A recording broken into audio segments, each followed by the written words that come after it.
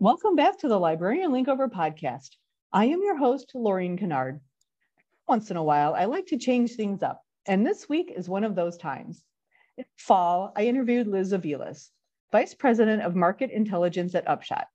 When we chatted after we recorded the interview, she said she wanted to turn the tables on me and interview me. So after 39 episodes, Liz is taking over the host duties this week, and I'm the guest on episode number 40. Liz, it's all yours. Thank you, Lorene. I'm excited to be here. I'm so glad we're doing this. So I think I am. It'll be great. I promise. So let's start off with the fact that, yes, this is the 40th episode. So you started the Librarian Linkover podcast almost a year ago. Tell me how it's going. Podcast is going really well. It's been very well received in the library community. Visits to my website and listeners of each episode are going up every month. I've gotten really great feedback from a variety of people about how valuable they find the content. I'm having a lot of fun hosting and producing this podcast. Listeners tell me that they get a lot out of it, but I also get a lot out of it. I get to talk to interesting people like you who are using your library degree and skills to do really compelling work. Well, one of the things I think is so fantastic about the podcast is the variety of people that you speak to. Given, let's see, 39 interviews so far, what are the trends that you're seeing among your guests as they talk about the profession, librarianship, and how they're applying their skills? One trend is that most of my guests talk about how transferable our skills are, and that we can work in any industry. And I always say, I'm glad they say that because that's why I'm doing the podcast. It's a very exciting moment on the podcast when that happens. And I never ask them to say that, but it's nice when they do. I used to ask my guests why they're more qualified for their job than someone who doesn't have a library background. But many of my guests are uncomfortable saying that they are more qualified. Librarians are too humble.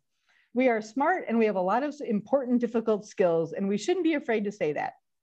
But I changed the question to how do they add value because of their library degree? And then I get a really great answer to that question. So I, ask questions, and then depending on how they go, I pivot, I rework questions, and I'm just trying to ask the best questions to get the best answers. But the biggest trend I'm seeing is when I ask what traditional library skills they're using in their current roles. Almost every guest has said the reference interview. No matter if you're running a community college, if you're working in data, or you own a business, if you can talk to someone and figure out what they're really looking for, that's a skill that many people don't have. We've mastered that skill while working in libraries. That makes a lot of sense. I'm sure that sort of that foundational skill set of pulling out of people what they're looking for, and more importantly, why and how they're going to apply. That makes a lot of sense. So let's pivot a bit to the area of management. Lorene, you've had a really interesting career. You run big organizations, worked within big organizations, worked in smaller organizations. So when you've managed people, tell me what kind of manager you are. As a manager, I try to be very supportive of staff. I'm always pro-staff. I believe in over-communicating, or what I think of as over-communicating anyway. People receive information differently, and no one has ever told me I give them too much information. Whenever I start a new job, I always have a 15 to 20 minute one-on-one with every single employee. I ask them, what do you like about your job? What do you want to learn? And what can we do better? This is a really good way to get to know everyone, to put a face with a name, and find out what staff thinks we're good at and what we can improve on. This is specifically important to hear from frontline workers who talk to patrons all day. Because often in libraries, we're doing things because that's how we've always done them, but sometimes we can do them better or do them differently. I listen to the staff, and then I follow up if I need to. This builds trust with staff that I value their opinions and follow through when they need something. One of my employees told me that they like me because I say the same thing to their faces that I say behind their backs. I had to think about that for a minute, but it is a good thing. I always say I will answer any question they have. They may not like the answer, but I will always answer honestly. Finally, if I've managed someone, I will always help them. Several past employees have contacted me for advice or some kind of information, and I don't hesitate to be a resource.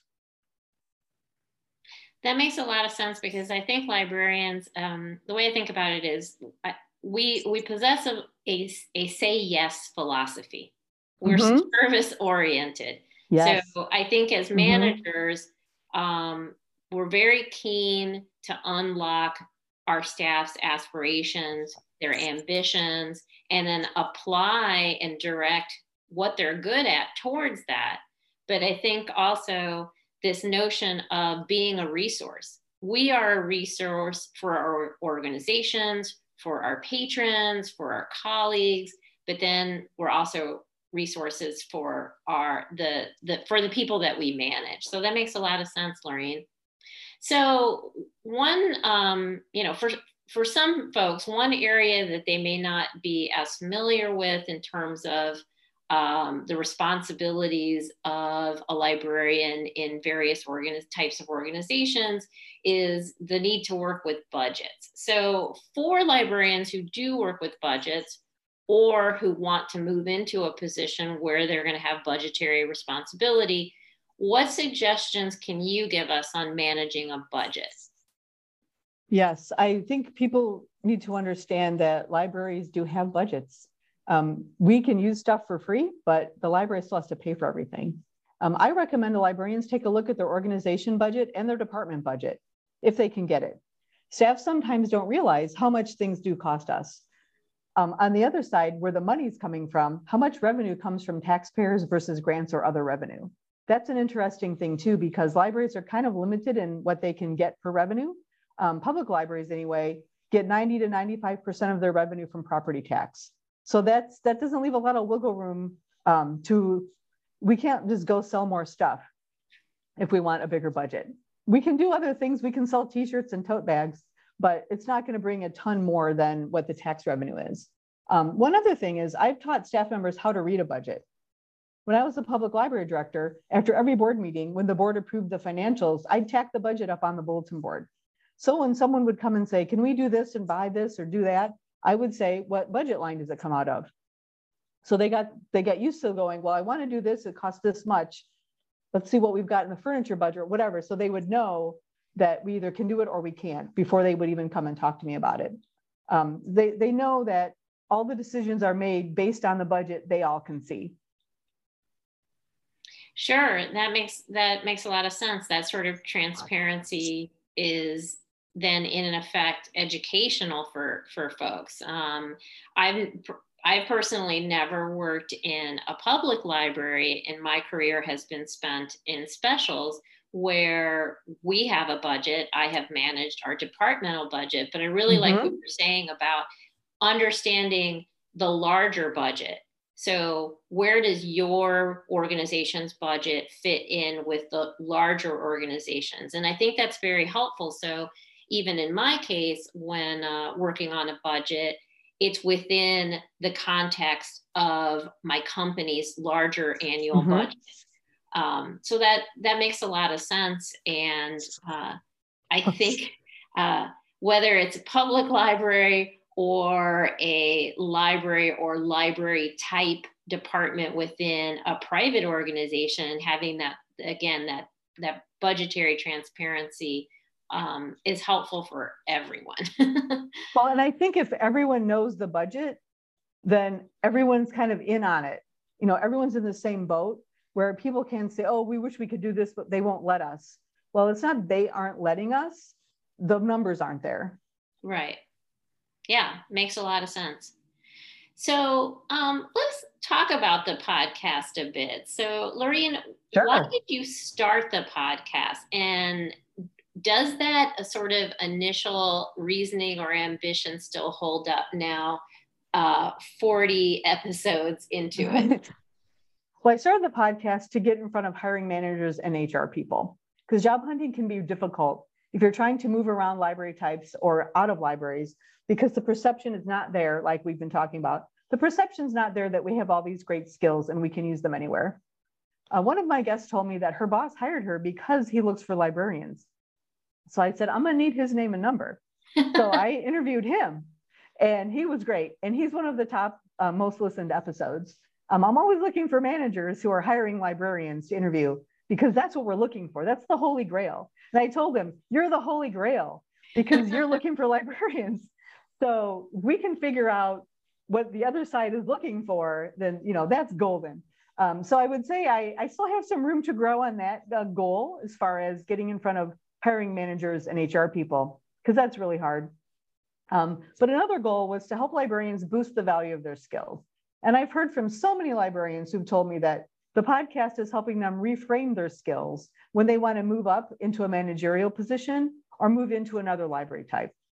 I didn't really have too many other goals other than I wanted to learn a new skill, and I wanted to talk to interesting people and provide content that people find valuable.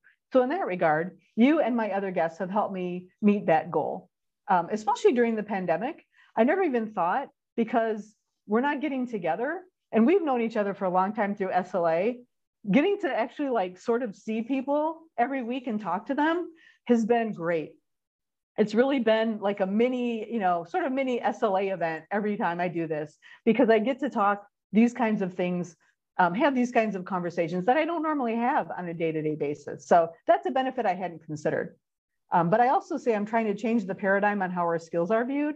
I would say that one is still in progress also. It's early on that one. Yeah, I can see that, especially since librarians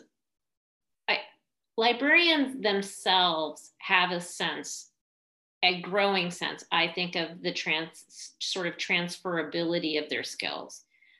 We see that. Our challenge is that the broader world doesn't necessarily see that.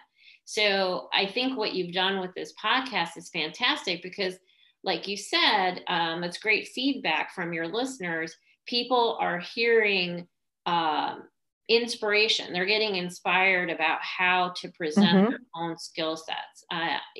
And you and I have known each other for a while. It's been about 25 years. It's hard to believe, since I graduated from library school, which is crazy. But in that time, it's been interesting to see how the profession has evolved. But at the same time, we're still seeing that challenge of getting that understanding from the broader, whether it's the business community or other types of, for instance, public institutions, to really recognize the broad skill set that we bring to organizations. So I think, bravo, Lorene, the fact that your conversations are inspiring people to think about how to market themselves in new ways, I think is fantastic. And from that, it's like incremental. Perhaps as people are doing that, marketing their skill sets, maybe we'll move the needle. Wouldn't that be great? That would be great. But even as like a public library director, that should imply certain set of skills, but it doesn't always. Oh, exactly. It's not obvious that you have a set of skills as a public library director, that you're basically running, a small business, but that doesn't always compute. Yes, and you and I have talked about that, and the fact that in part it's because we have a very positive reputation, but it's almost a sort of magical reputation that what we do doesn't require all of the foundational skills of running an organization, like the library. So a library director is sort of, in a sense, battling the sort of magic that's associated with libraries, that in a sense mask the realities that these are really complicated organizations with staff, with budgets, who are accountable to a board, for instance. It's surprising that we don't yet have that awareness. It's a double-edged sword. People love the library, but they still don't really understand libraries as organizations. And I would apply that to libraries, not just as in the public library realm, but again, in corporate departments where you find librarians, usually or sometimes not even under the sort of title of library or even librarian. So 100%. I'm really glad you said that, because my highest position has been in public, so that's kind of where I go. But 100% that people don't understand that corporations and museums, hospitals, I mean, most organizations have some sort of library. So yeah, I'm really glad you added that. Yeah, even if they're not calling it that. I mean, right. When you interviewed me, I think I brought this up, the fact that we've never in my career, with one exception, called the department that I worked within a library department. So it just speaks to that continued challenge that I think your podcast is whittling away at. I hope so. Thank you for saying that. On that note, specific to the podcast, what suggestions can you give librarians who might want to start their own podcast? I say do it. If you have even average tech skills, you can produce a podcast. It's a lot of work though, so you have to make sure you have the time to work on it. When I did my due diligence to see what else was out there, there was a lot of podcasts on libraries and librarians and books that have 4 or 5 episodes 2 years ago. So it was just not sustainable. So it can be a lot of work. I'm a one-man operation, one-man band, so I'm relying on myself to do everything. It can take a lot of time to reach out to guests and schedule interviews. The social media takes a lot of time. There's so many different kinds of podcasts that you can do. I chose to do an interview podcast that posts weekly, but there are all kinds of series of podcasts. Some are intended to be 4 or 5 episodes, but some you can tell they really expected it to go longer, and maybe the person left or changed jobs and no one to pick it up. Or so there's a lot of different podcasts out there, and all different kinds of time that you can spend on the podcast. Every podcast takes a different amount of time and resources. My podcast doesn't cost me anything. Podcast software is free. I do pay for the Zoom account, but other than that, it doesn't cost anything. But it's, I definitely recommend it. It's just it's a different thing to do from what we normally do. And it's a different way to get out information that you want people to have. That's fantastic. And again, I think it speaks to the flexibility of our skill set. Exactly. So, Lorene, tell me a little bit about the professional associations that you've been in, some of which we've been in together, and which ones you have found most useful throughout your career. Well, SLA was my home for many, many years. I was a longtime volunteer, including serving as president of the Illinois chapter and on the SLA nominating committee. I did a lot of stuff in SLA, lots of conferences, lots of meetings, learned a ton. I got way more out of it though, I'll tell you, than they got out of me. But as I moved more into publics, I drifted a bit from SLA. I'm a member of the Illinois Library Association now and the chair of the membership committee of the Illinois chapter of ACRL. Okay, and ACRL stands for some of our listeners who might not be familiar? Sure, it's the Association of College and Research Libraries. Excellent. And academics. If you happen to be listening to this podcast and you don't know SLA, it's Special Libraries Association. And they're moving a new name. It's more specialized libraries. They're trying to start that, which is not wrong. Excellent. And I know that's how we met, Lorene. So bravo, SLA. Yes. So one of, I think, my favorite questions anytime I meet a fellow librarian MLS is, why did you go to library school?